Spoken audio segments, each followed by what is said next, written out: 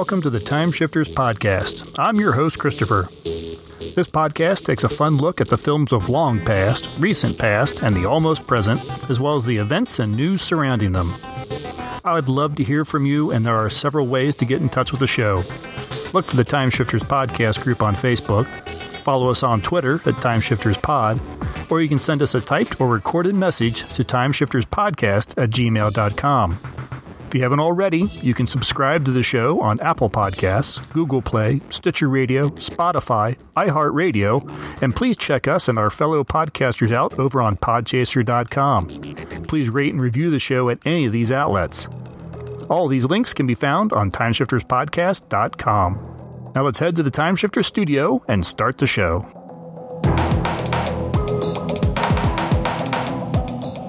Everyone, welcome back to Time Shifters. This is Christopher here with Tom. Tom, how the heck have you been? Recovered from our Expo expedition? It's sad, yes. No, I came home and there weren't people in costumes everywhere. It was terrible. But I know. I felt the same. Otherwise, I'm just really tired. I hope everyone enjoyed our coverage of the Cincinnati Comic Expo. We certainly had a lot of fun making it, and a lot of fun at that weekend. It was a good time. It was nice to get back out there, and it energized me. It honestly did. I felt energized after coming back from the expo. I was really determined. It was like, okay, I'm going to edit stuff. I'm going to update the website. I'm going to. Yes, I got ideas. Yes, at the post dinner, the post show dinner, there was lamentation over, I need to get out there and interview again. And yeah, no, it did. It absolutely did. It really kind of got the juices flowing again. It was a lot of fun. So, yeah, of course now end of the year and convention season. If there was a convention season's coming to a close because the holidays are coming up, but right. Next year, everything I was going to do like 2 years ago, I'm going to do next year. It's kind of funny, in my area, there's a bunch of little things going on, and I still have actually Baltimore Comic-Con coming up, so tend to take Jack to that. But there was a Monster Mania here last week, and didn't get to go to it, but I understand it had like Christopher Lloyd and Richard Dreyfuss at this. Richard Dreyfuss? Yes, Richard Dreyfuss. That's an interesting get. I know, right?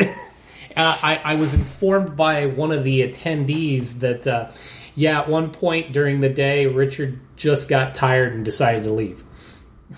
With people still in the line waiting to get his autograph. I've obviously never seen him live or anything like that, but I've seen like comedians do parodies of him, mm-hmm. and that seems like exactly the type of thing that they would do in a Richard Dreyfuss impression. So there might be something to it. It very well could be, but yeah, no. Apparently, there was a nice little mix of folks there. Sorry, I didn't get to go see that. It must have been a real tangential. I mean, kind of like Close Encounters of the Third Kind is the only like genre piece that I can think of Dreyfuss doing. Am I missing anything? Something? Is he in Jaws? Wasn't he? He was in Jaws. Of course, Jaws. Right. Yeah, Jaws. There's your monster connection. That's your monster connection. That's your horror film. Yep. Can't believe I didn't think of Jaws. Can't believe I almost didn't myself. It'd been a while for that one. Yeah, well, there's a lot of little conventions and stuff that was going to go on before the world came to a screeching halt that I had planned on going to. Little toy conventions and small comic conventions. And these are the kind of things that are like literally like in some school's gymnasium sort of thing. But they're all like within a couple hours drive, and they cost like $5 to get in. I'm like, I'm going to hit every single one of these. All the ones that I can, I am going to go to these things. And then, I couldn't because they didn't exist. Right. So hopefully they survive, and hopefully they come back next year. And if so, I will be hitting as many of them as I can. If nothing else, just, I don't know, to say I was there. There'll be a picture of me outside with the sign or something. Pick your favorite vendor and get your picture taken with him. I choose you and your little booth. Well, you never know who you're going to bump into. I mean, same thing happened to us when we went to the expo. We had no idea, who we were going to bump into and talk. We ended up finding a couple really interesting people that kind of made the whole day for us. Mm-hmm. But we'll get into that a little bit more a little later. There is some, speaking of updating websites and this and that and all that stuff, I wanted to mention, do a little house cleaning and everything. I wanted to mention that we are an Amazon affiliate, which means that if you follow the link that is on our website and click there before you go to Amazon and make any purchases, we get a few cents from those purchases. It doesn't cost the user anything extra. It just takes a little bit of money out of Amazon's pocket and puts it in ours. And that, of course, can help support the websites. That'll help server fees, equipment if it needs to be replaced, etc. So that link has not been used much, despite me trying to get people to do it. But I figured I would go ahead and talk about it actually on air. So maybe someone could actually click over there. It has to be something that isn't already in your, what do you call it, your shopping cart?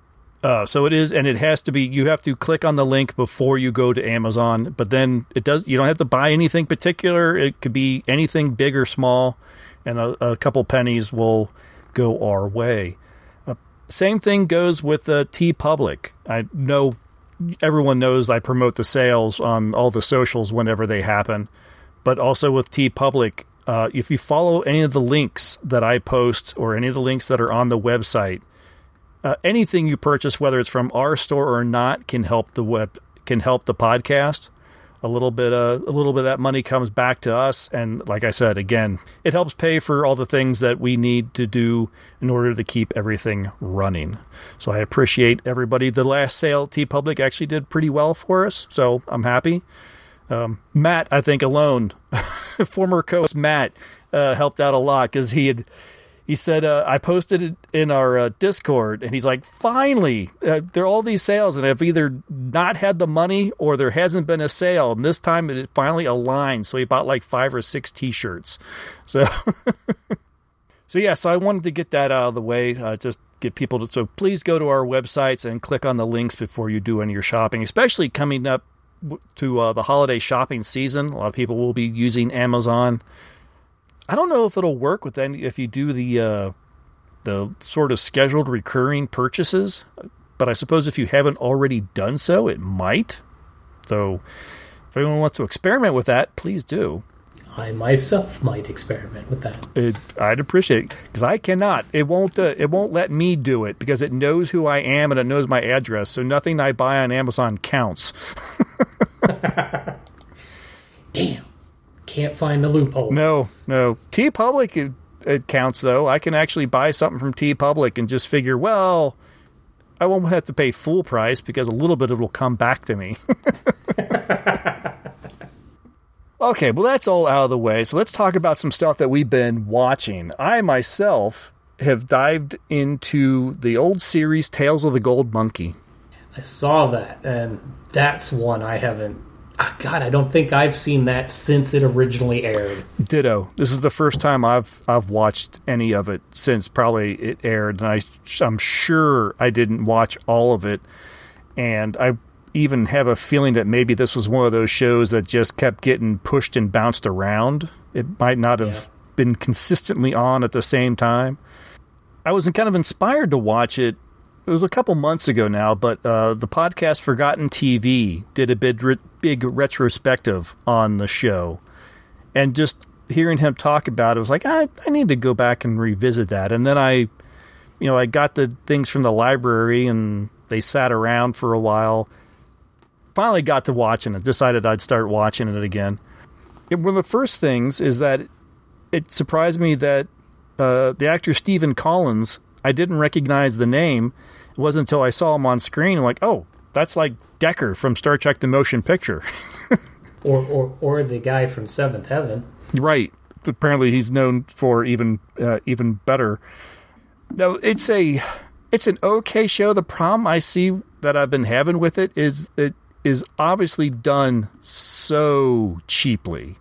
It is all set-bound, studio backlot.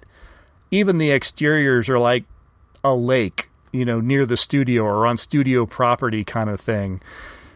I think the TV movie, some scenes were actually filmed in Hawaii. Everything else, when it went to series, was all done in Southern California, and it looks it. And this one should have had like a budget, so they could have actually filmed in Hawaii. They actually could have filmed on set, or not on set, but on location in some jungles and stuff. I mean, some of the jungle sets, I think Gilligan's Island's lagoon was more realistic than what I've seen in some of this. And it's such a shame. It's like, this show might have been something had they put a little money into it. You know how genres just kind of come around again, and the notion of the island-bound adventure kind of thing, you gotta figure that'll come around again. Something like this will inspire a future series of some kind, one where they will throw money at it. Well, we'll see what happens with the reboot of Fantasy Island. Isn't there a new Fantasy Island series going on right now? Didn't that get canceled? Did that already get canceled? I am talking completely off the cuff on that one. I have no idea. I have yet to. I even recorded the first episode, and I still have yet to watch the thing because I'm like, I've literally heard nothing about it since it premiered, so it's very possible that that's as far as it went. I have no idea. Yeah, I know they at least ran whatever they had of it. I just don't know if it's bound for new life. Okay, understood. So maybe it's not quite ready for the island-bound adventure. I would have researched more had we known we were even going to bring it up, because that one's probably already obscure. But outside of that, I watched the movie Predators. It's not good. I don't even remember that one. It's kind of like for the aliens and the Predator stuff, I will give an obligatory watch of all of them, but they all just blend together after a while. I don't know which one I've seen and which one I haven't. Yeah, they just sort of fade away. Outside of the original Predator and Alien and Aliens, all the others just kind of like, oh, I remember that scene. Was that the second one or the third? No, wait, that was no. Yeah. Yeah, it all just sort of blurs and you just forget whether you've watched it or not. Now, this one I didn't see. It popped up on Prime and it said, oh, it's leaving Prime in 3 days. I'm like, oh, all right, I don't have anything else to watch tonight. I'll watch this. I was bored. This is the one with Adrian Brody and Samuel L. Jackson, too, right? Lawrence Fishburne. Or was it Lawrence Fishburne? Lawrence Fishburne. I would say a cameo with Lawrence Fishburne, yes. Special guest star. Yeah, basically. That's why I just jumped to Samuel L. Jackson, too, because he's just in everything. Yeah, see, like, I vaguely recall who's in it, couldn't tell you what the premise of, and, part of the series even suffers from the fact that they can't escape their own title. It's like Predator, Predators, The Predator. I'm like, branch out a little bit. Well, Robert Rodriguez directed Predators, and he claimed and he says that the film's kind of like a double meaning because it's about, there's the predators, but then they're talking about the people, the characters themselves were all predators, and I was like, yeah, okay, I can see that, but your film doesn't have enough, there's nothing there to warrant you, like, pretending that, oh, no, it's deeper. No, it's not. This film has no depth. Problem is it didn't excel particularly in its shallowness either. One of the things that really, and I hate being this way, but Adrian Brody is not an action star, and the makeup they did on him, they're in the jungle, he's dirty, His face, they had dirt. He looked hot, sweaty, and dirty everywhere. But his nose wasn't equally as dirty as the rest of his face. And for those who may not be aware, Adrian Brody has a rather prominent nose.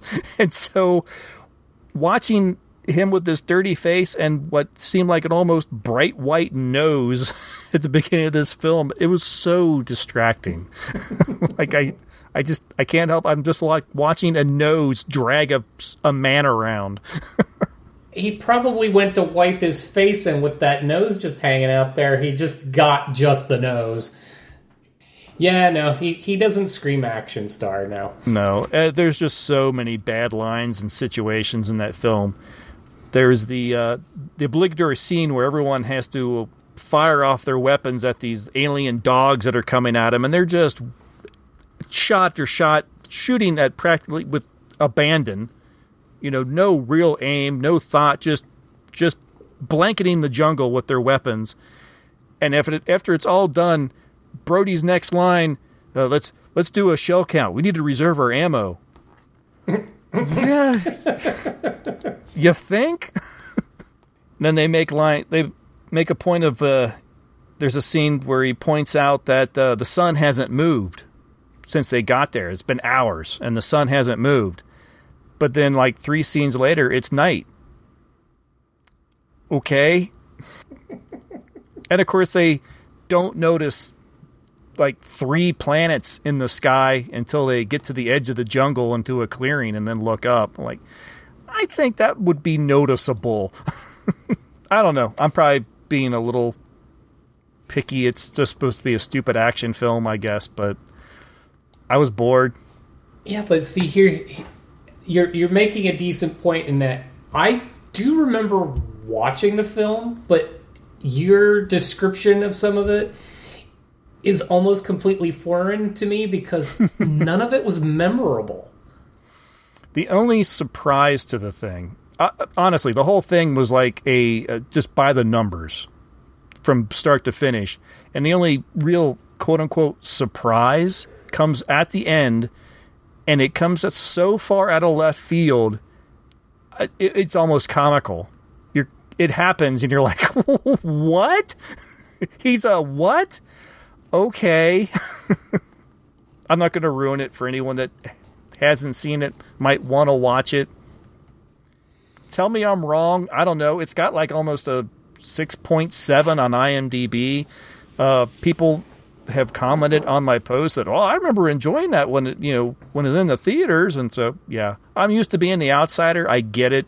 Well, to your point, like you say there's a twist. I have seen that film. I have no idea what you're talking about. Fair enough. I just simply don't remember it because it just didn't sit that way. No, a month from now, I'll remember nothing of this movie. Other than that, I didn't like it. Well, maybe that's the treasure that is the movie, is because it makes you forget about it. You get to enjoy it like it's the first time every time you watch it. Exactly. A couple years from now, it'll show back up on Prime, and I'll go, I don't know if I've seen that. What about you? Have you been watching anything besides Top Gear? Well, a little stuck there. Actually, I did get to watch the new movie, the newer Ryan Reynolds movie, Free Guy. Okay. Free Guy is, without getting into too much of it, Free Guy is about a character in a video game world that doesn't know that he's in a video game world, but because of the circumstances of his creation, he is known as an NPC, a non-playable character. Turns out the non-playable characters in this world have a bit of AI to them, and so they start to become conscious, living in this space, and he is the primary one that kind of does that. And then so it has mixtures of that, of like Tron, of Ready Player One. In fact, it kind of hits the Ready Player One scenario pretty hard. But it's just, It's actually quite a bit of fun because it also takes the notion of what a like a first-person shooter game or like a Grand Theft Auto kind of video game where the entire point of you playing something like this is just straight-up violence. Attack everything. That's how you make points. That's how you rise in levels. And this NPC has to decides when he becomes conscious and he wants to rise his levels, he wants to be the good guy. So it becomes very comedic in this world where chaos reigns supreme. This guy is trying to undo the chaos. Yeah, fun. Okay. So it was a fun watch, and it's Ryan Reynolds at his usual kind of goofy best. Right. So yeah, a lot cool. of fun. All right, cool. Yeah, I'll have to check that one out. That sounds... I don't know if I've heard anything about it until just now, but it sounds like it would be fun. Really, it's actually one of the kind of the summer popcorn movie things. Is one that's actually done pretty well, theater and streaming. So you're talking to a guy who's watching Tales of the Gold Monkey and Predators. So I am aware of who I'm talking to. So folks, where he dials it back, I'm your anchor to the more current. Yes. Speaking of current and future, I know there's some news that came out in between recordings here that Michael J. Straczynski is in talks with the CW for a Babylon 5 reboot. Thoughts on this? Yeah, no, the CW seems a strange locale to put something like this. Knowing the kind of content the CW tends to put out, I don't know that this is their fare. So every point that you can bring up in this topic, I feel like has a good side and a bad side. And you started hitting on it right there. It's like, oh, it's in talk with the CW. So you think, well, the CW at least gives genre television a shot, unlike like Fox or almost any other network. You know, if it doesn't hit it right out of the gate on that first season on almost any other network, that's it. They're not even going to bother. The CW is like tends to like let's see what you got. You know, do the first season and well, okay, that's not bad. We'll give you another season and they'll let the shows, breathe a little bit and grow and give them a chance. They've definitely kept a few shows on the air a lot longer than I feel like they were even warranted. They've give a series or two. There was a series called Pandora that after the first season, I thought, there's no way in hell this is going to be this good. Oh, I know what. I discovered it when it was on its second season. I thought I tuned into a brand new series, and it turned out it was the premiere of the second year. So I went back and watched the first season. I couldn't believe it got to a second season. And then when they did do it to the second season, they got rid of the most interesting character. So I was completely baffled. But, good on you, CW, for at least giving the show a chance. Right. The show The Outpost is another one where I feel like it has not deserved the renewals that it has gotten, but it's finally, the series is going to finish on its 4th or 5th season. So, all right, impressive. Good job, CW, for giving the show a chance. And it found an audience, and it stuck with it. Right. So, I mean, that's good. So as far as genre television goes, the CW is not a bad place. But the CW is also home to things like the Arrowverse and all the superhero shows, where it's just people whinging about their own personal demons and problems and having their friends come to convince them that no, they're worth more and they're better than whatever this thing that they did. It's a shame they didn't remember that the other person just went through this last season, or worse, 2 episodes ago. Yes. And then, of course, they go, oh, wait, we're a superhero show. Let's put on our costumes and fight someone in the last 5 minutes. Great, thanks.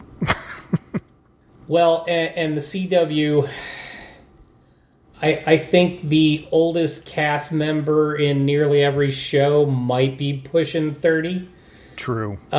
So when you're talking about something like Babylon 5, which, whether you love it or hate it, I mean, it was a cheesy 90s sci-fi. It had lots of good story in there, but didn't ever always pull it off. It had lots of... the dialogue was not always quite up to snuff and a little obvious. And so... But there's lots of potential in Babylon 5. Oh, absolutely.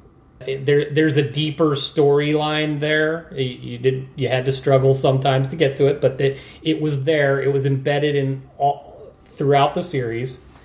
Is that the kind of thing that CW does? Because Straczynski, part of the plan with Babylon 5 was to tell this giant story across a 5-year arc.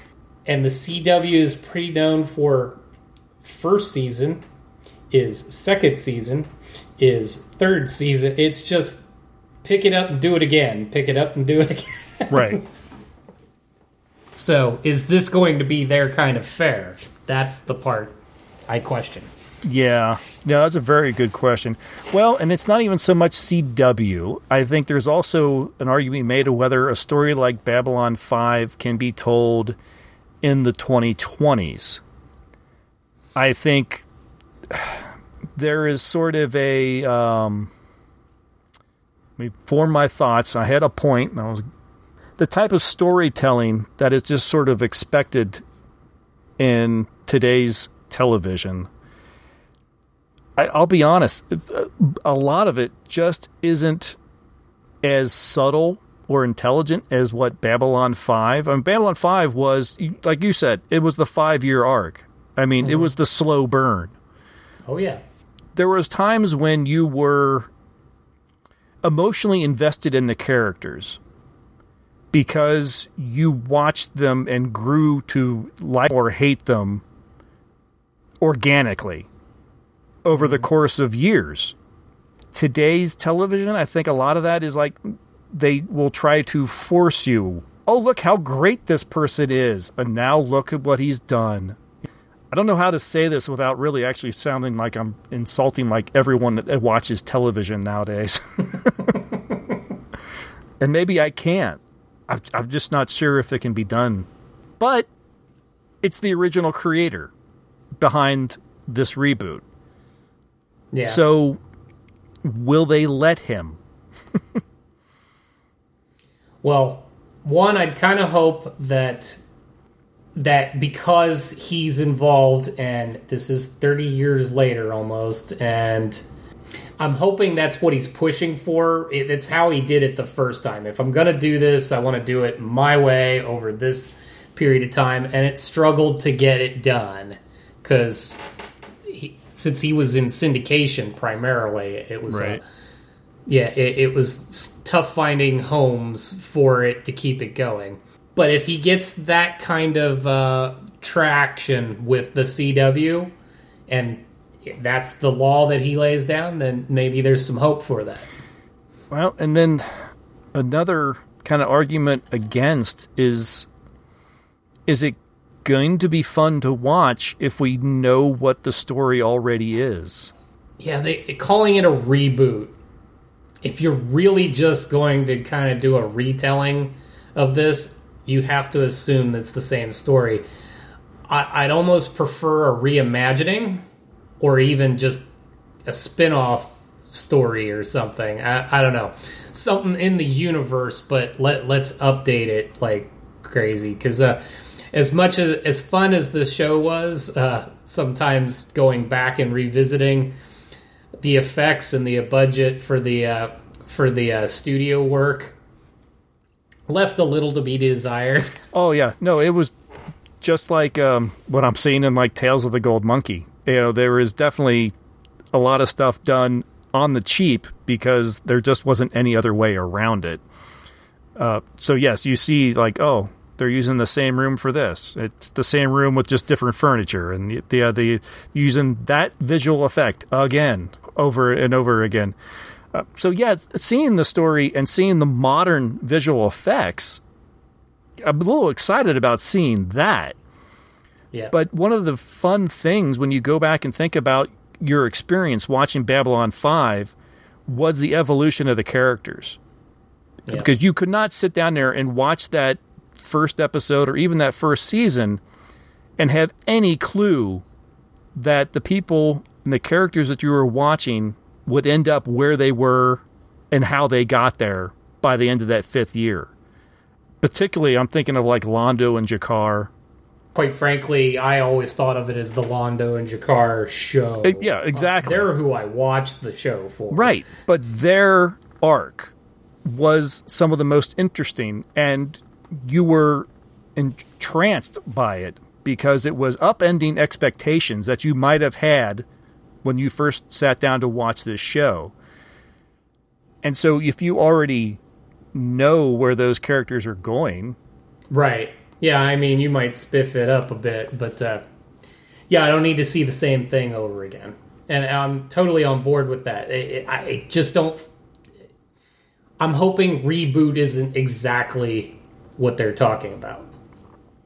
Yeah, I mean, they managed to tell different stories than were told with Battlestar Galactica. Love it or hate it. I'm of the camp that the Battlestar Galactica reboot should have been a miniseries and ended when they found the nuked world with Adama with a big clump of radioactive dirt going, Earth. Like, end of story. Stop it. Never make another one.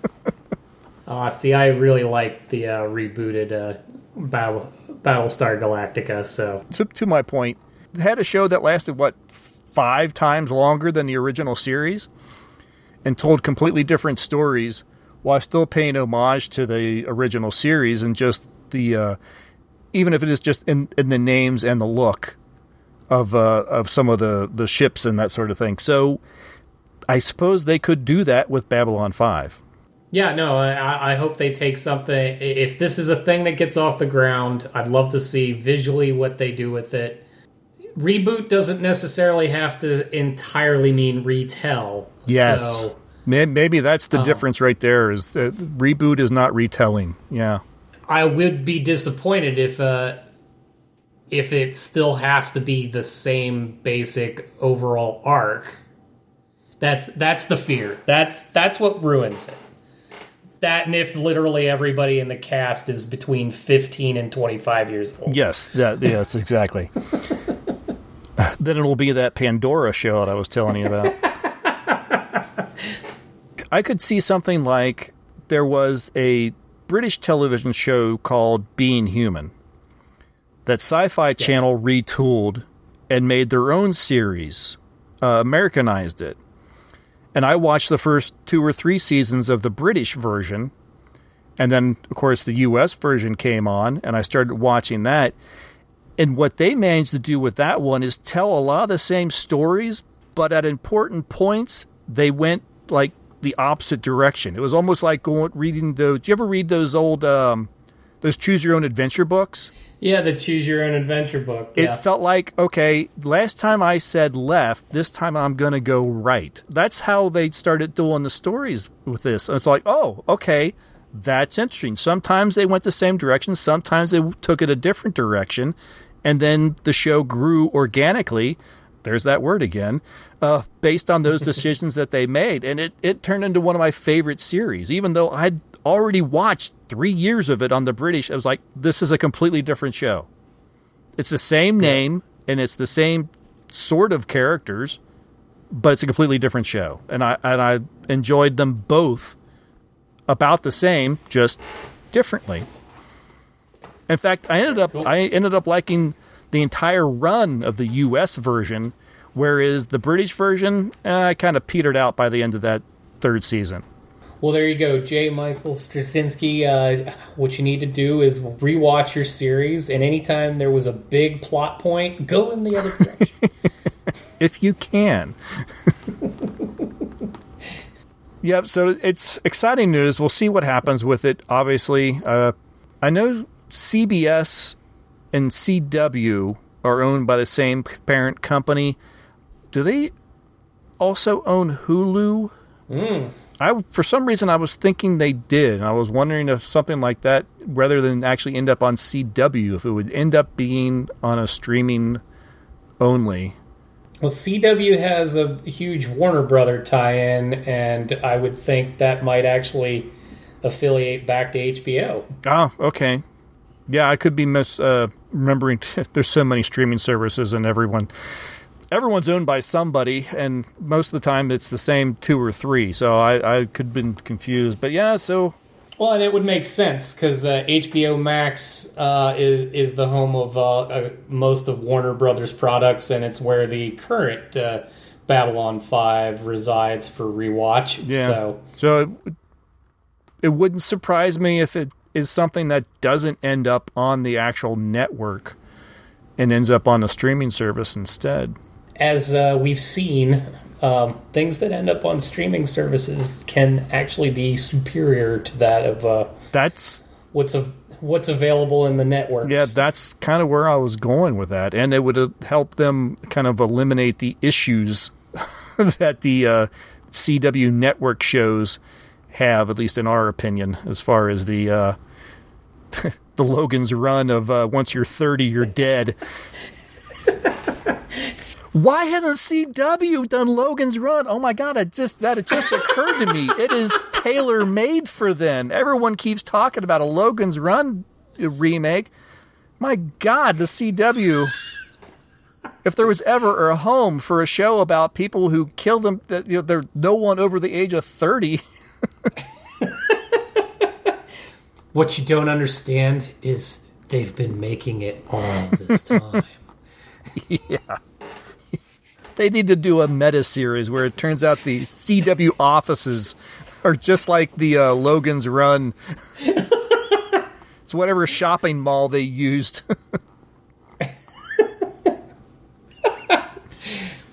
Oh, holy crap. That's just an awesome and incredibly funny thought. Well, that's all the news and all the stuff that we've been watching on the televisions and everything. That will take a short break. We'll listen to a promo for another podcast, and when we get back, we are going to look at Giant Spider Invasion from 1975.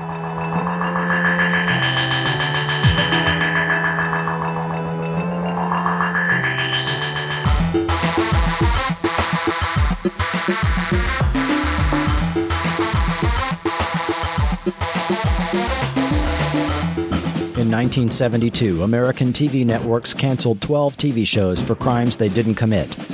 These shows were promptly forgotten by the public and faded into obscurity. Today, Chris Cooling researches these shows for a podcast. If there's a TV show that no one else remembers, and if you have earbuds, maybe you can listen to Forgotten TV.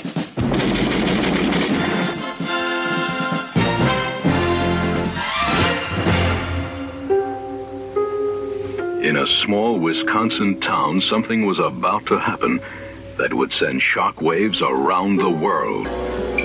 They came from another world to destroy the Earth. It was the Giant Spider Invasion.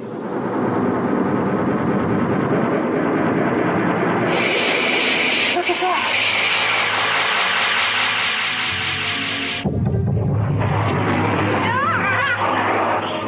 I'm still measuring an X-ray shower from the ground level at a magnitude never before measured on Earth except a nuclear explosion. Well, Doctor, it could be an abortive strike from a unfriendly power. Oh, come on. You don't think a missile landed here? I told you something landed here last night.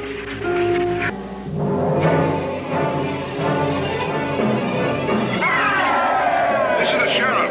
Get on the emergency unit. I'm down here all by myself.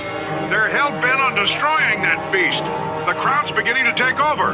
Well, call the National Guard back. Tell them we need some heavy equipment, guns, tanks, anything.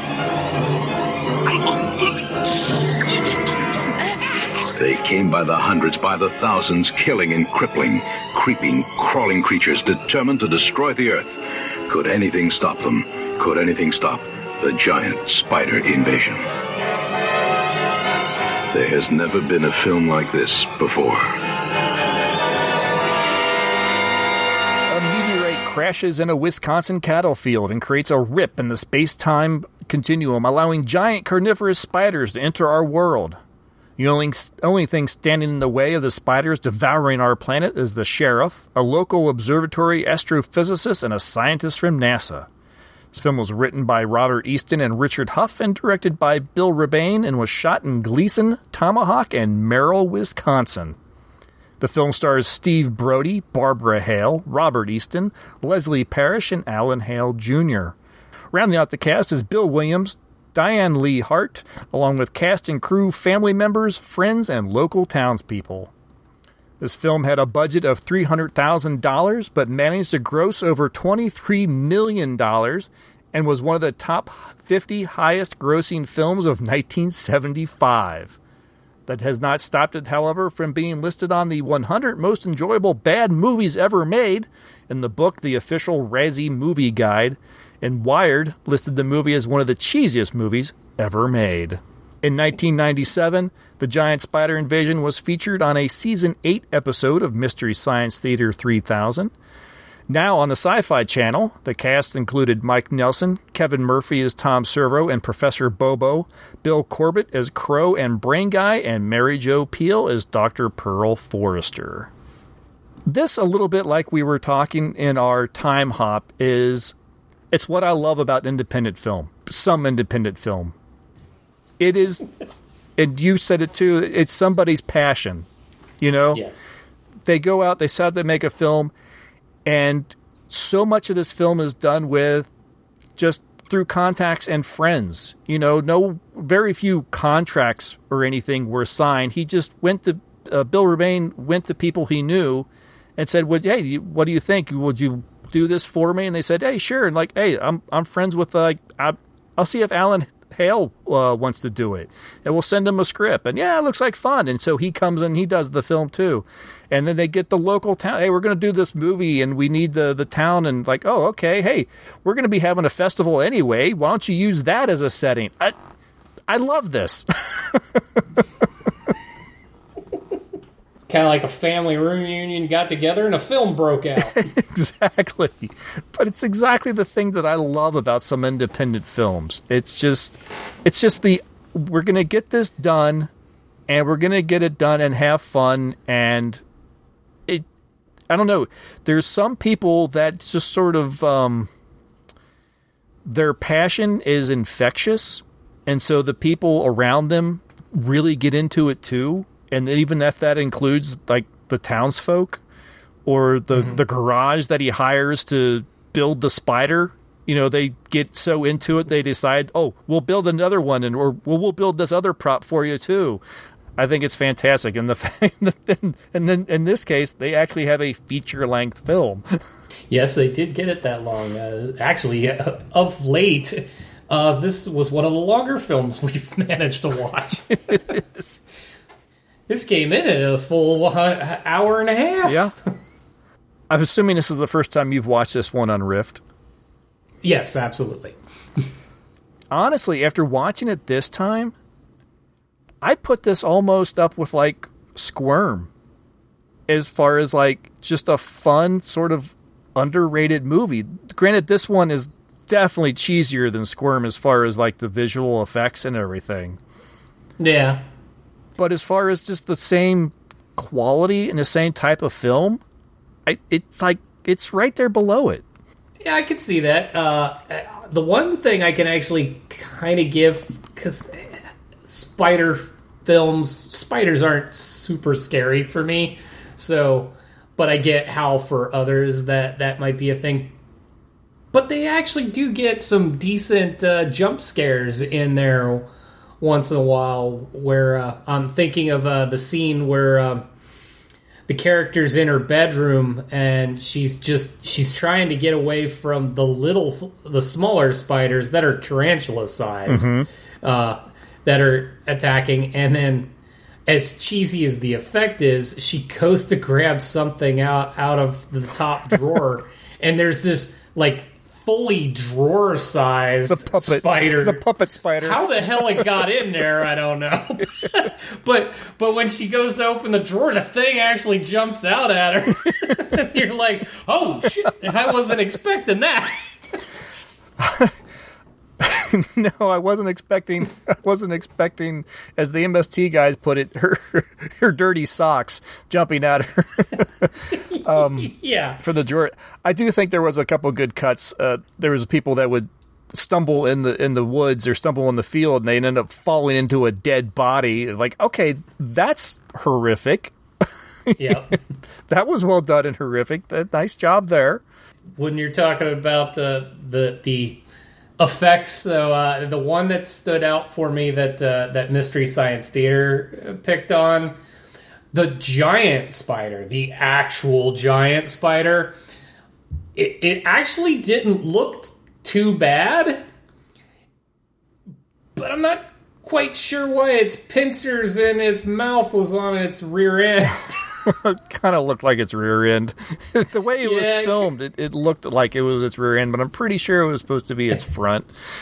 I'm pretty sure too, but it really looked like it was on its shoving people up its rectum. Yeah. Well, get them coming and going. I love the giant spider, the one that actually kind of moves and that you actually see like attack the baseball field and everything. They used an old Volkswagen Beetle. Oh, that seems appropriate somehow. Yes. And they tore it apart, used the frame, and then built a giant steel scaffolding to build put the fur on. And then they had like 6 or 7 high school kids stuck inside, moving the legs up and down. It's brilliant. I love it. This is part of what then really reminds you of Squirm, because that was one of the effects in Squirm, is to make it look like the worms moving on the floor. They put kids under a tarp with the stuff on top, and that's how it... Yeah, I just love that. And again, just like Squirm, they got the local townsfolk involved to be a part of the film. So, unlike Squirm, in Squirm you had people actually like, oh yeah, this was he was Bob. We didn't give him any lines. We just had him ad-lib everything. He just didn't have anything quite like that. But the fact that you could get a whole group of people. And, okay, you're all at the baseball game. Okay, we're going to be making a movie, and a giant spider is going to be coming around the corner. I want you to all look terrified and run away. That's actually one of the best scenes in the film. I love that scene. and even though it looks ridiculous, you can tell that this thing is driving on tires. Just it's so smooth. You can tell it's being driven. But the arms or the legs are moving up and down and everything. But it comes around from behind the bleachers. And everyone sees it, and they run across the field. Like, I love that scene. It's that right mix of cheesy and fairly well thought out. Like it didn't go badly. It just didn't look great, but you still appreciate what it was. Now there was when it was originally being developed, apparently. It was being developed as a much more sort of hardcore horror film. And it was, I think, if I remember what I read right, it was actually, I think Robert Easton is the one that said, we need to cheese this up some. If this is going to be at all successful, we got to add some humor and cheese it up a little bit.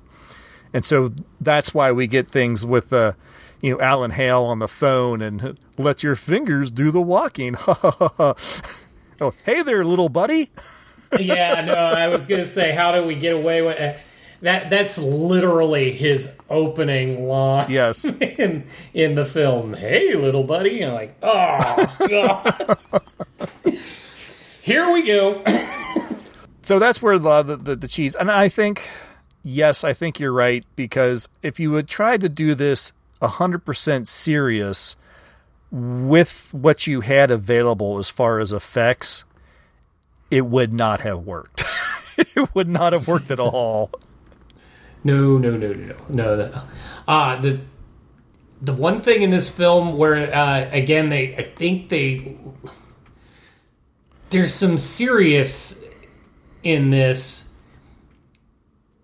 that kind of became its own little thing, and it was the one thing that was kind of pulling me away from what they were trying to get to, is that whole subtext thing going on with the little family on the farm. The Kester house? Yeah. He's a deadbeat, cheating, Bible thumping guy. I didn't know how that was supposed to fit. Not really Bible thumping. He was just using the revival as an excuse to leave the house. He never went to the revival. Right. But, there's that, and then she's an alcoholic. She hates him till she thinks he's got found money now. Mm-hmm. and then there's the whole sister and the creepiness that goes on with her.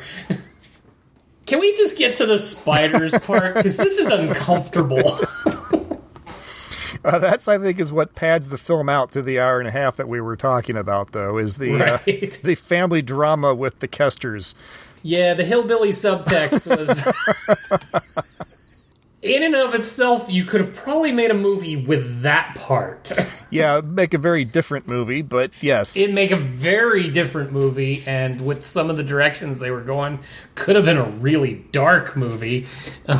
Yeah, I think that was one of the things I think, talking about things that kind of pull you out a little bit, is you feel like he was trying to make some sort of point with the revival and the preacher and the occasional, the way they would cut him in, and he would talk over and kind of narrate, and there will be fire and brimstone and locusts upon the earth as the spiders are attacking. So like, I feel like you're trying to make some sort of message, but I don't think it's coming across. Yeah, I wasn't particularly clear on what said message was. Especially since, like, there's no necessarily one, like, really good or really bad thing going on in this town. It's just a town. Mm-hmm. It has the things going on, but, I mean, the opening credit sequence, the spiders are on their way. Right. It's almost like the thing that they're traveling in, there's no intelligence to it. We just happen to be the thing that it hit. Yeah, we were just in the way. Right. Yeah, so and so yeah, when you get into the whole religious tone, the preacher screaming at us at all times. I actually, and I'm going to tangent for a second, the thing I thought was funny, and I was kind of hoping maybe that's where he was going with this a bit, because he was talking about the revival and all that, and somebody actually calls the sheriff's office to complain about someone, and they're complaining about the preacher. But since that was in there, and since, like, there's no impetus for why this little town was going to be the scourge of God's wrath, so the preacher part really, really, really didn't make any sense. Him screaming at us it's not a message that I was understanding. No, I think the hillbilly subplot is fits better than the revival. Whatever that was for. Yeah, and there was a lot in that one. Oh my god.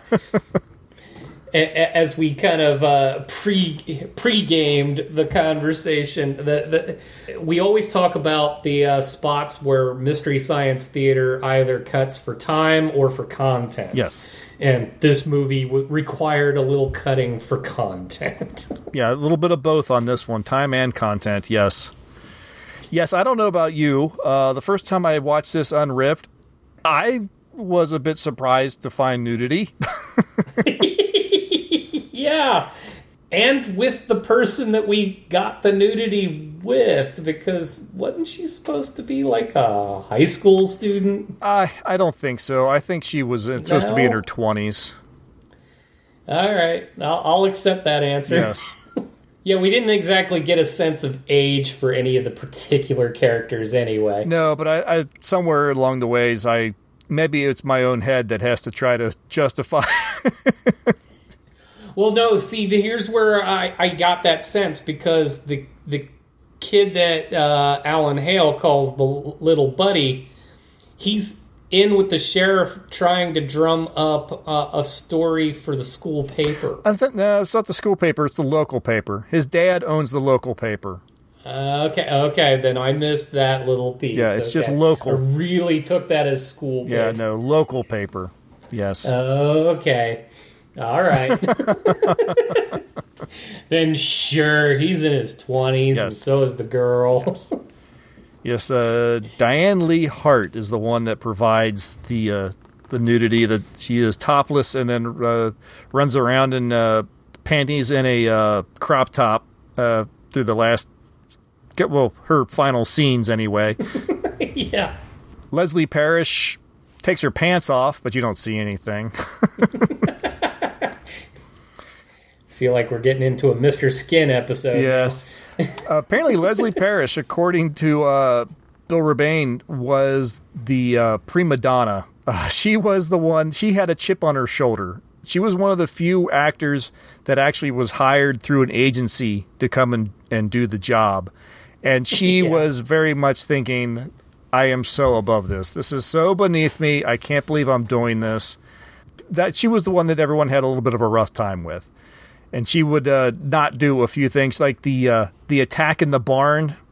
She didn't really want to do a lot of the stuff with the spiders and everything. She wouldn't do the attack in the barn. So I think Rebane's wife stood in for her to get the puppet dropped on her. Well, yeah, and yeah, the attacking spider in that barn was pushing it. Yes, a little bit. If you squint and turn your head, maybe that's a spider. Yeah. That was looks like somebody just threw a sack at her. Yeah, that was one of the legs. few times that the day for night photography actually, and the fact that they dialed it down so much you couldn't see crap through a good portion of this film. That's one of those scenes where it really benefited. Yeah, I think I read that all the night shots were done day for night, but some of them were dialed down so far it became almost impossible to see it, but they just left it. Maybe due to time or due to budget, not being able to redo it. Okay, so we were discussing Leslie Parrish and her being the one actress that the agency has gotten involved. So a legit actor beyond that. She might have been a little hard to deal with. She was the one, though, that I felt like her role, she was actually portraying the character fairly well. She might not have liked all of it. She may not have liked being there and doing the part, but as an actor, she did her job. I mean, she was being paid to do the role, and so she did it. She did not phone it in or anything. She did a fantastic job. One of the more effective scenes I was even thinking of with her, which is why she stands out among the crowd of folks that were in this film who were reading lines. And it's a low budget. It's just this. I get all that. But she had that scene where she's sitting on the porch and the young man comes up to take her sister out.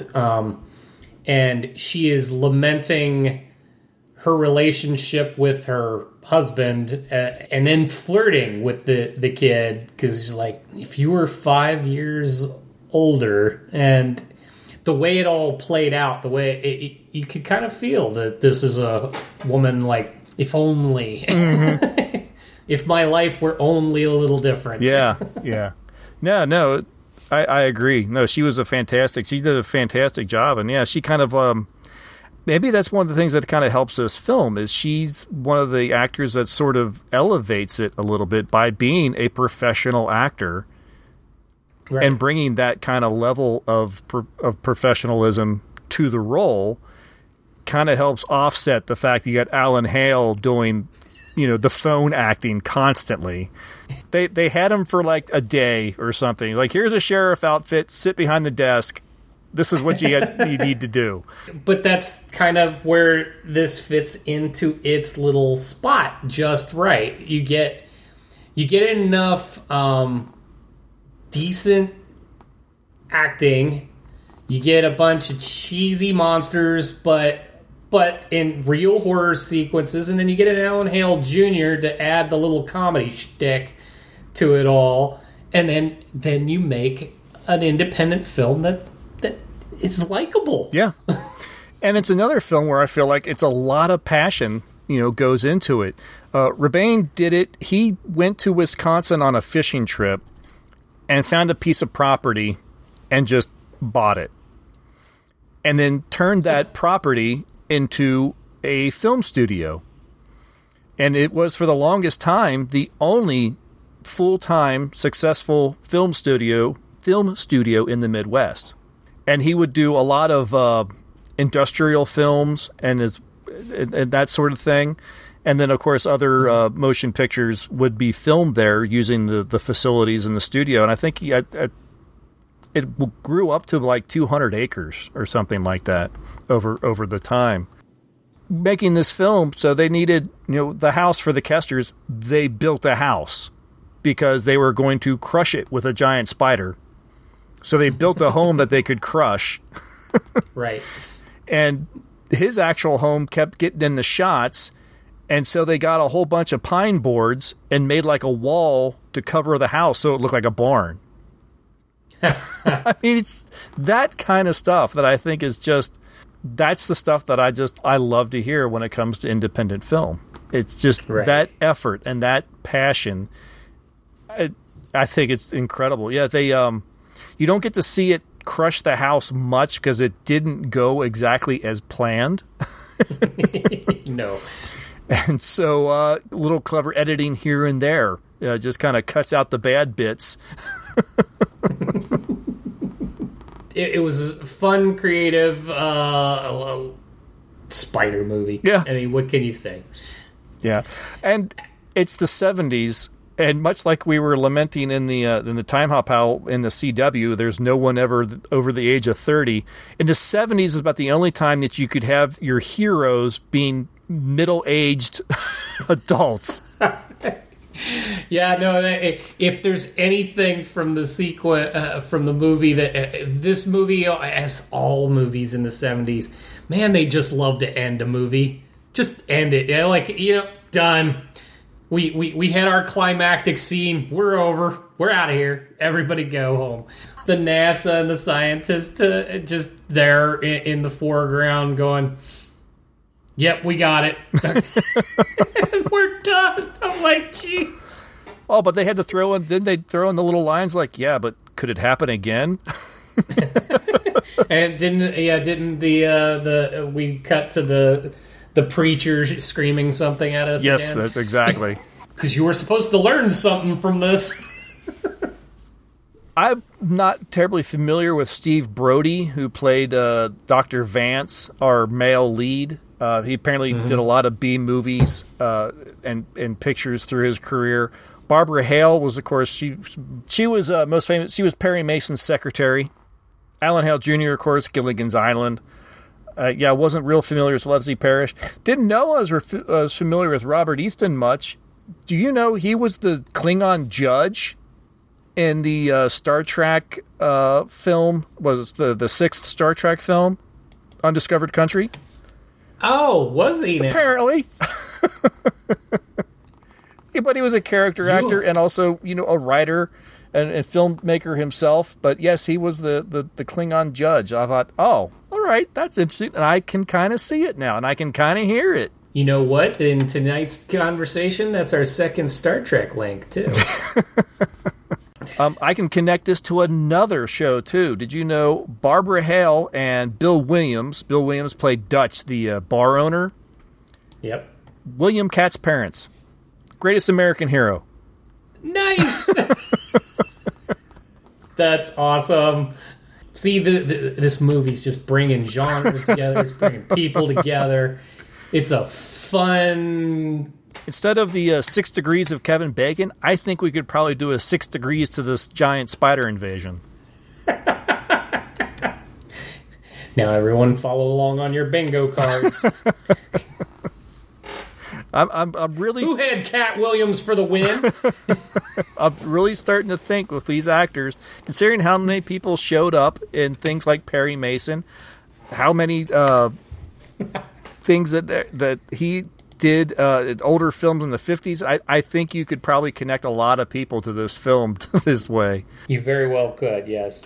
It is one of the best, cheesiest movies I think there is. It is a lot of fun to watch, and it's almost I'm a little disappointed that it has the nudity in it, because this would be like a really great, just silly family Halloween movie. It's so brief, depending on who you're showing it to. I don't know that it even registers. When it happened, when I was watching, I'm like, did I just see? Really? I wasn't expecting that. Now, we have to get to the whole why we do these. And so, Mystery Science Theater. Yeah. I would say this is eminently watchable without the riffing. Mm-hmm. But interestingly enough, I don't know that I cared for this particular episode of Mystery Science Theater. Really? I actually found it to be, as far as one of the... I believe this was the first season on Sci-Fi. It was either first or second season, because she was still chasing after her in her van, so they hadn't gotten to the castle or anything. I was going to say, of the Sci-Fi episodes, I actually thought this was one of the better ones. It might have something more to do with the way my feelings started to shift when it did move to Sci-Fi, because I didn't find the bumper pieces all that particularly good. No. The quips were pretty standard. I mean, it wasn't something that you couldn't have come up with yourself most of the time. That is a good point. There was moments where, the best they could do is when they show the spider going across the field, they go...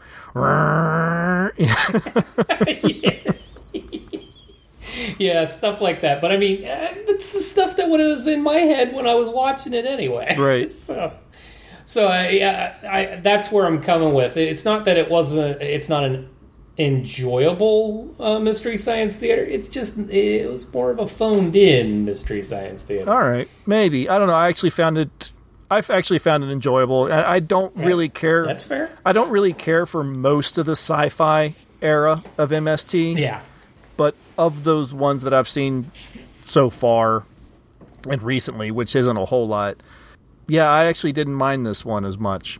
I do agree with you that the whole bumper is for some reason they tied in the 1950s Invasion of the Body Snatcher kind of theme into all the bumpers, and it seemed like an odd fit for this film. Yeah, and then not that everything has to relate to the film, but the opening sequence when Tom Servo is trying to do some sort of cheerleading thing, and it just kind of it went on a little too long.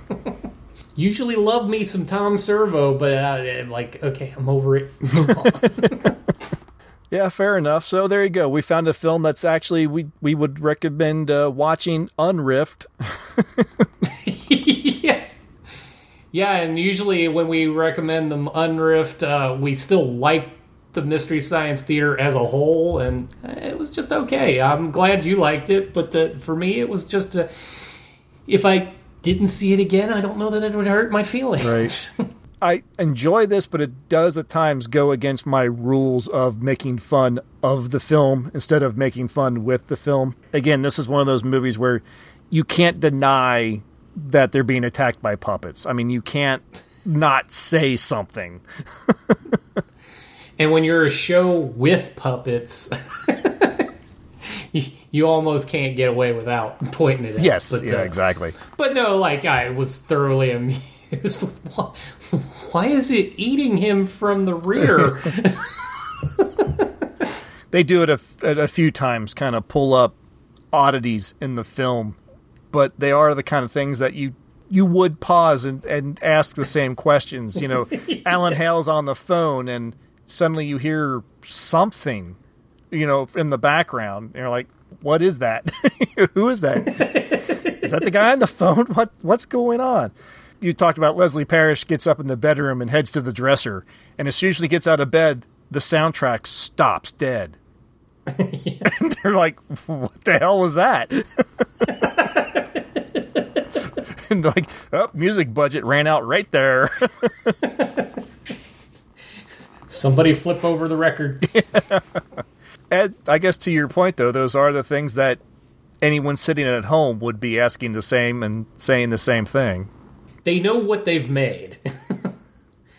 They didn't finish editing this and go, this is the latest, greatest masterpiece. This will go down in history as the world's greatest. They know they didn't do that. No. So, I think they got done with this one and said, it'll do. But the point is, even then, I picture scenarios when you make something like this of you laughing at your own work. You going, that's as good as I can get it, and it's kind of fun the way it is. And you know others are going to do the same thing. So when I don't pick on Mystery Science Theater all the time for making fun of, because I think the movie knows that's going to happen too. The people that created it knew some of those moments are there. Wisconsin had a Bill Rebane Day or festival or something. And they actually invited, and Mike Nelson and Kevin Murphy attended, and they actually went and they said, you know, yes, we trounced your film, but we are in awe that you were able to do what you did for $300,000. You know, right. It was still impressive as hell. And I think at the heart of it, which is exactly where we're at when we watch any of the stuff that we watch, we're not sitting down and creating something for everybody to laugh at all the way through a movie, but they do what they did because they appreciate film. They appreciate the ones that got away, the ones that aren't necessarily... They've given new life to things that people would go their entire life and never know existed otherwise. So it's hard not to appreciate that. So it's fun that they also go, we love that you did this. Right. No, I think they enjoy, even though they may... those are the films that they often find to make fun of. I think they maybe appreciate what goes into independent, because they themselves were sort of independent creators. I mean, Best Brains, what they were doing, you know, no one paid them to go do that. You know? No, when the beginning, when your entire show is born out of a public access, where clearly you made this just for the sheer fun of it. Yes. What Joel started was just because he could. Right.